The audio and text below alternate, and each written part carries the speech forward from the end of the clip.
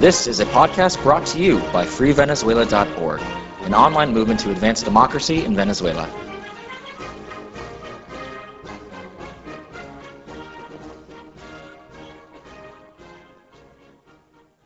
Hoy nuestro invitado es el diputado y periodista venezolano Miguel Ángel Rodriguez, quien ha integrado el bloque opositor en la Asamblea Nacional desde el año 2010. Previamente fue conductor de entrevistas en RCTV, el canal cerrado por el gobierno de Hugo Chavez en 2007. Today our guest is Venezuelan deputy and journalist Miguel Angel Rodriguez, who has been part of the opposition bloc in the National Assembly since 2010. Previously, he was a well-known anchor at RCTV, the station closed by the Chavez administration in 2007. Gracias por acompañarnos, Miguel Ángel. Gracias por la invitación, Andrés. ¿Cómo está en este momento la situación en el Parlamento venezolano, tomando en cuenta las imágenes de violencia que recorrieron el mundo hace apenas una semana? Bueno, continúa paralizado el Parlamento Nacional, independientemente de que hace algunas horas se llevaron a cabo conversaciones de las que se desprenden acuerdos mínimos para poder destrabar la operación legislativa en nuestro país. Acuerdos mínimos como compromiso de no violencia, ni física ni verbal, dentro y fuera del Parlamento. Compromiso de no condicionar el derecho de palabra de los diputados de la Unidad Democrática, de la oposición, con la pregunta de si se acepta o se respalda la legitimidad del anuncio que hizo presidente a Nicolás Maduro el 14 de abril. Pero todo está en expectativa hasta que el próximo martes se vuelva a convocar a sesión y sepamos qué tanto cumple sobre todo el sector oficialista su palabra empeñada. Ahora, en el sector oficialista hay, digamos, una tendencia a negar la realidad, incluso cuando las pruebas son absolutamente obvias. Entonces, ¿cómo han podido ustedes trabajar bajo esta situación? ¿Cómo pueden mantener en pie o garantizar la institucionalidad de un parlamento donde la mitad está negada a la realidad? Bueno, se niegan a la realidad en el hecho puntual de los sucesos violentos del 30 de abril y del 16 de abril, haciéndose víctimas después de haber quedado al descubierto como agresores, pero igual se niegan a la realidad cuando proponemos desde hace muchos meses debates o investigaciones respecto del narcotráfico, respecto de corrupción en distintas formas, respecto de la violencia que ha cegado la vida de más de 180.000 personas durante los últimos 14 años. Y siempre la respuesta es acusarnos de desestabilizadores, de golpistas. Realmente el Parlamento durante este periodo en el que ha tenido nuevamente representación de factores democráticos del país no ha funcionado de manera correcta, pero no han funcionado tampoco de manera correcta el resto de las instituciones, y el colmo ha llegado a ser, pues, la crisis de legitimidad en la que la institución de la Presidencia de la República pues ha caído luego de la sustanciación de tantas pruebas que llegaron primero al Consejo Nacional Electoral y particularmente luego al Tribunal Supremo de Justicia de corrupción electoral cometida a propósito de las elecciones del 14 de abril. Es una situación muy crítica la de toda la institucionalidad de Venezuela. Llama la atención el hecho de que en las últimas semanas se ha empezado a hablar de revocatorios, tanto parlamentarios como virtualmente a un presidente que fue instituido como tal, aunque los números no lo hayan favorecido. Pero la pregunta que cualquier niño podría hacerse es cómo hablar de procesos electorales en Venezuela cuando no hay un árbitro electoral, cuando justamente ese es la raíz del problema. Bueno, árbitro electoral hay, pero un árbitro que se desempeña de manera tendenciosa, de manera sectaria, contra lo que demandan la Constitución y las leyes, y allí el meollo de nuestro problema. Se nos acusa a los miembros de la Unidad Democrática de desconocer las instituciones, y nosotros lo que decimos es que las reconocemos tanto que luchamos mucho porque funcionen de manera sana, de manera acorde con la Constitución Nacional. Ahora, ¿cómo hablar de procesos electorales si el árbitro tiene tales problemas de desempeño?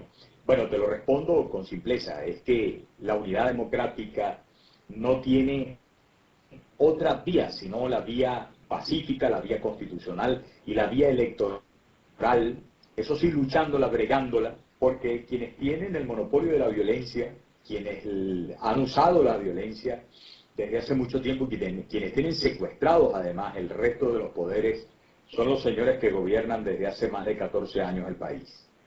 ¿Cómo son las directrices en este momento en el trabajo de ustedes, los diputados de la oposición? ¿Cuánta libertad tienen o digamos, de qué manera establecen las agendas de trabajo, tomando en cuenta que son, digamos, varios los diputados a los que habría que poner de acuerdo para poder constituir un bloque de oposición?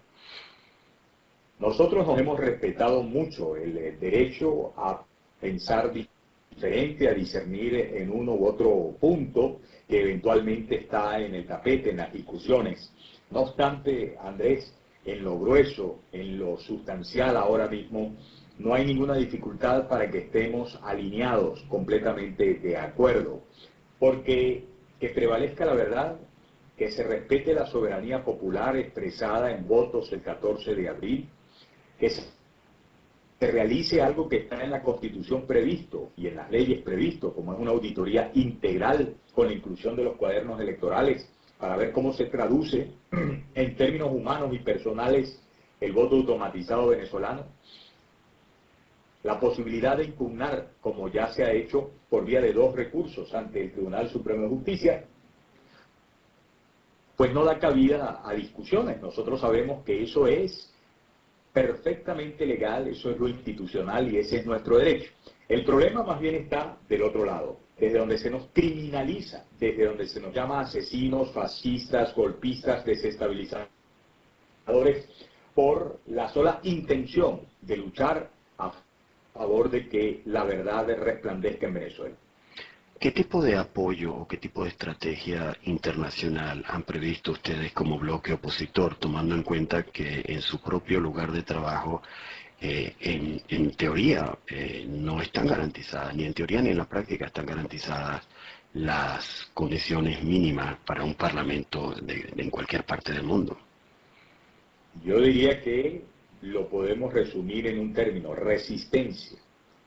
Nosotros hemos estado sometidos a condiciones de violencia no solamente física, dentro y fuera del Parlamento, sino también a condiciones de violencia institucional, con el saboteo de nuestros emprendimientos como parlamentarios, con la genuflexión del Parlamento por esa mayoría tramposa de menos votos, más diputados que tiene el Partido Socialista Unido de Venezuela, y que criminaliza la disidencia, que emprende investigaciones y sentencia, condena exclusivamente a quienes se apartan de la línea gobiernera, pero aún así no estamos dispuestos a abandonar nuestras curules, nuestros sitios para debatir, aún estando por un nuevo reglamento de interior y debates maniatadas las posibilidades de debatir, Andrés. Ahora, en una situación más o menos normal, ¿cuáles serían las prioridades del Parlamento venezolano en este momento? ¿Cuáles deberían ser? La seguridad, primero que todo. En lo que va de año han asesinado a más de 6.600 personas. El año pasado asesinaron a más de 21.000 personas. Durante los últimos 14 son más de 180.000 los asesinatos. Y tenemos mucho tiempo preguntando a través de distintas empresas de medición de la opinión pública cuál es la principal preocupación de los venezolanos, y en todo tiempo pues se menciona la seguridad. Como nosotros nos debemos a cumplir y hacer cumplir la Constitución, hay que recordar que el valor de la vida, el derecho a la vida, es el valor principal de esta Constitución. Y eso no está garantizado en Venezuela. Y luego, el tema de la socioeconomía, Andrés.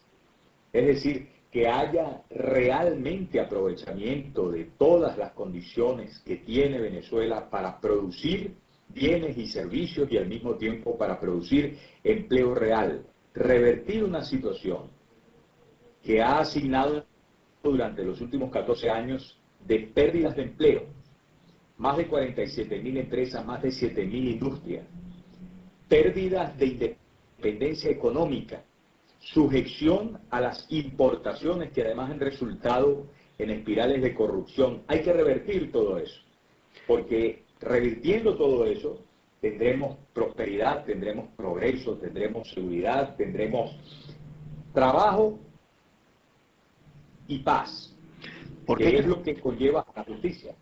¿Por qué cree usted que el gobierno nacional no ha asumido la inseguridad como prioridad? ¿Usted cree que hay ineptitud o hay una intención mucho más elaborada de mantener, por decir algo, en zozobra a la población?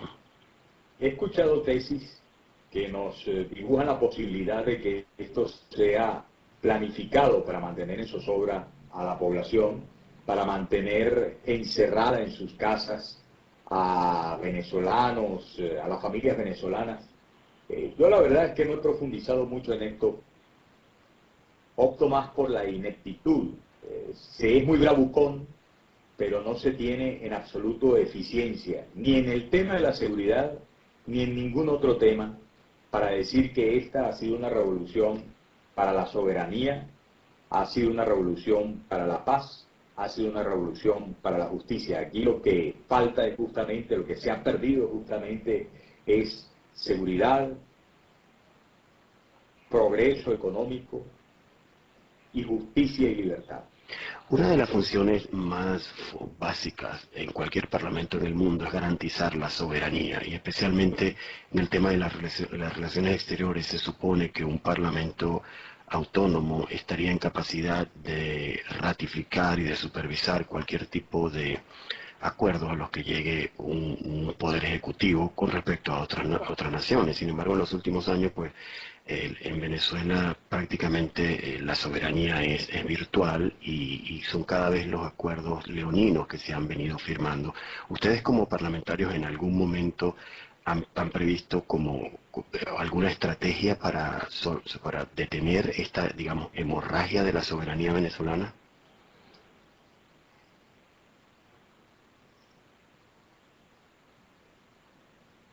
Pues bueno, hemos solicitado en varias oportunidades investigación. Me refiero, por ejemplo, al cómo se ha entregado el futuro de Venezuela a los intereses de la República Popular China y a otras repúblicas a las cuales se le ha venido hipotecando no solamente el presente, sino el futuro de por lo menos 2 generaciones, por el aumento de 34.000 millones de dólares, que es en cifras aproximadas lo que recibió Hugo Chavez en el año 1999 como deuda pública consolidada a más de 170.000 millones de dólares, que son las cuentas que se sacan hoy.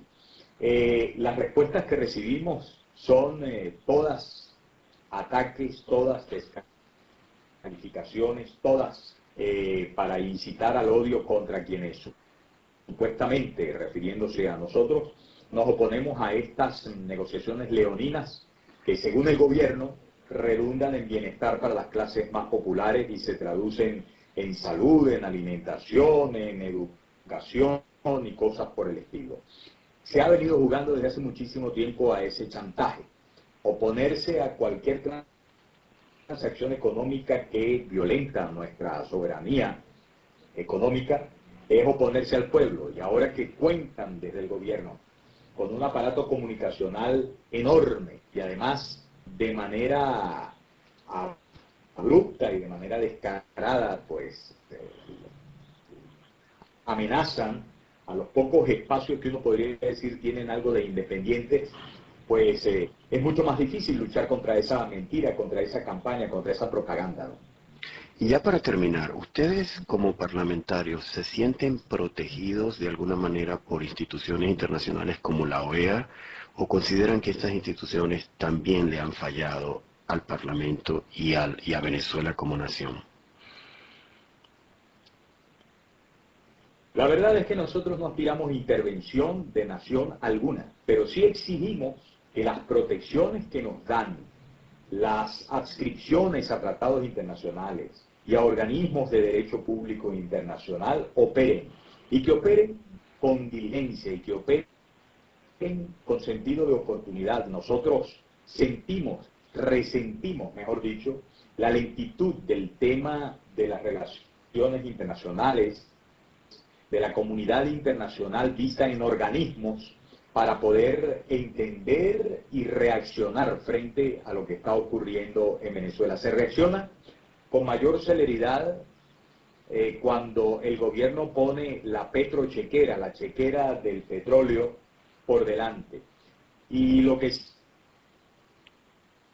sí quiero dejar claro es que no ha sido igual cuando buscamos, por ejemplo, en particulares, en grupos de diputados, en grupos de organizaciones no gubernamentales que velan por los derechos humanos continentales, pues conocer y fijar posición respecto a Venezuela.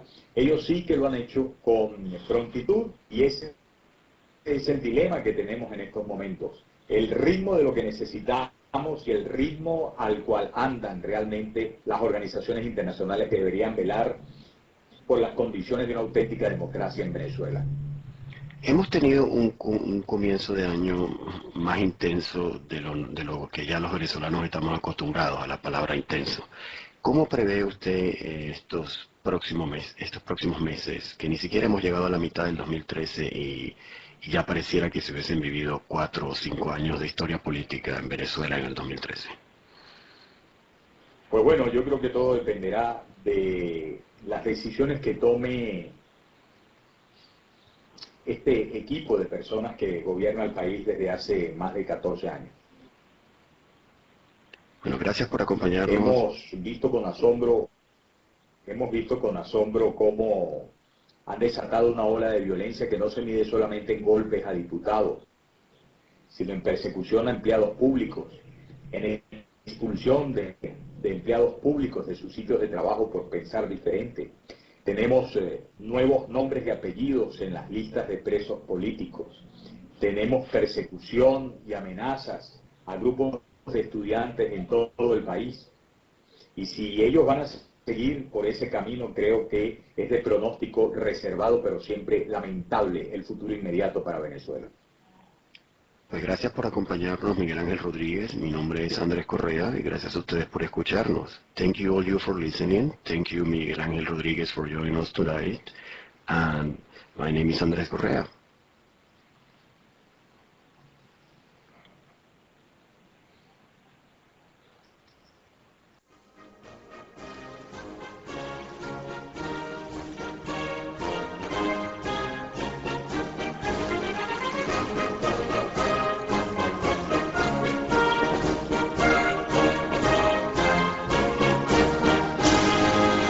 For more information, visit freevenezuela.org and make sure to tune into our weekly podcast.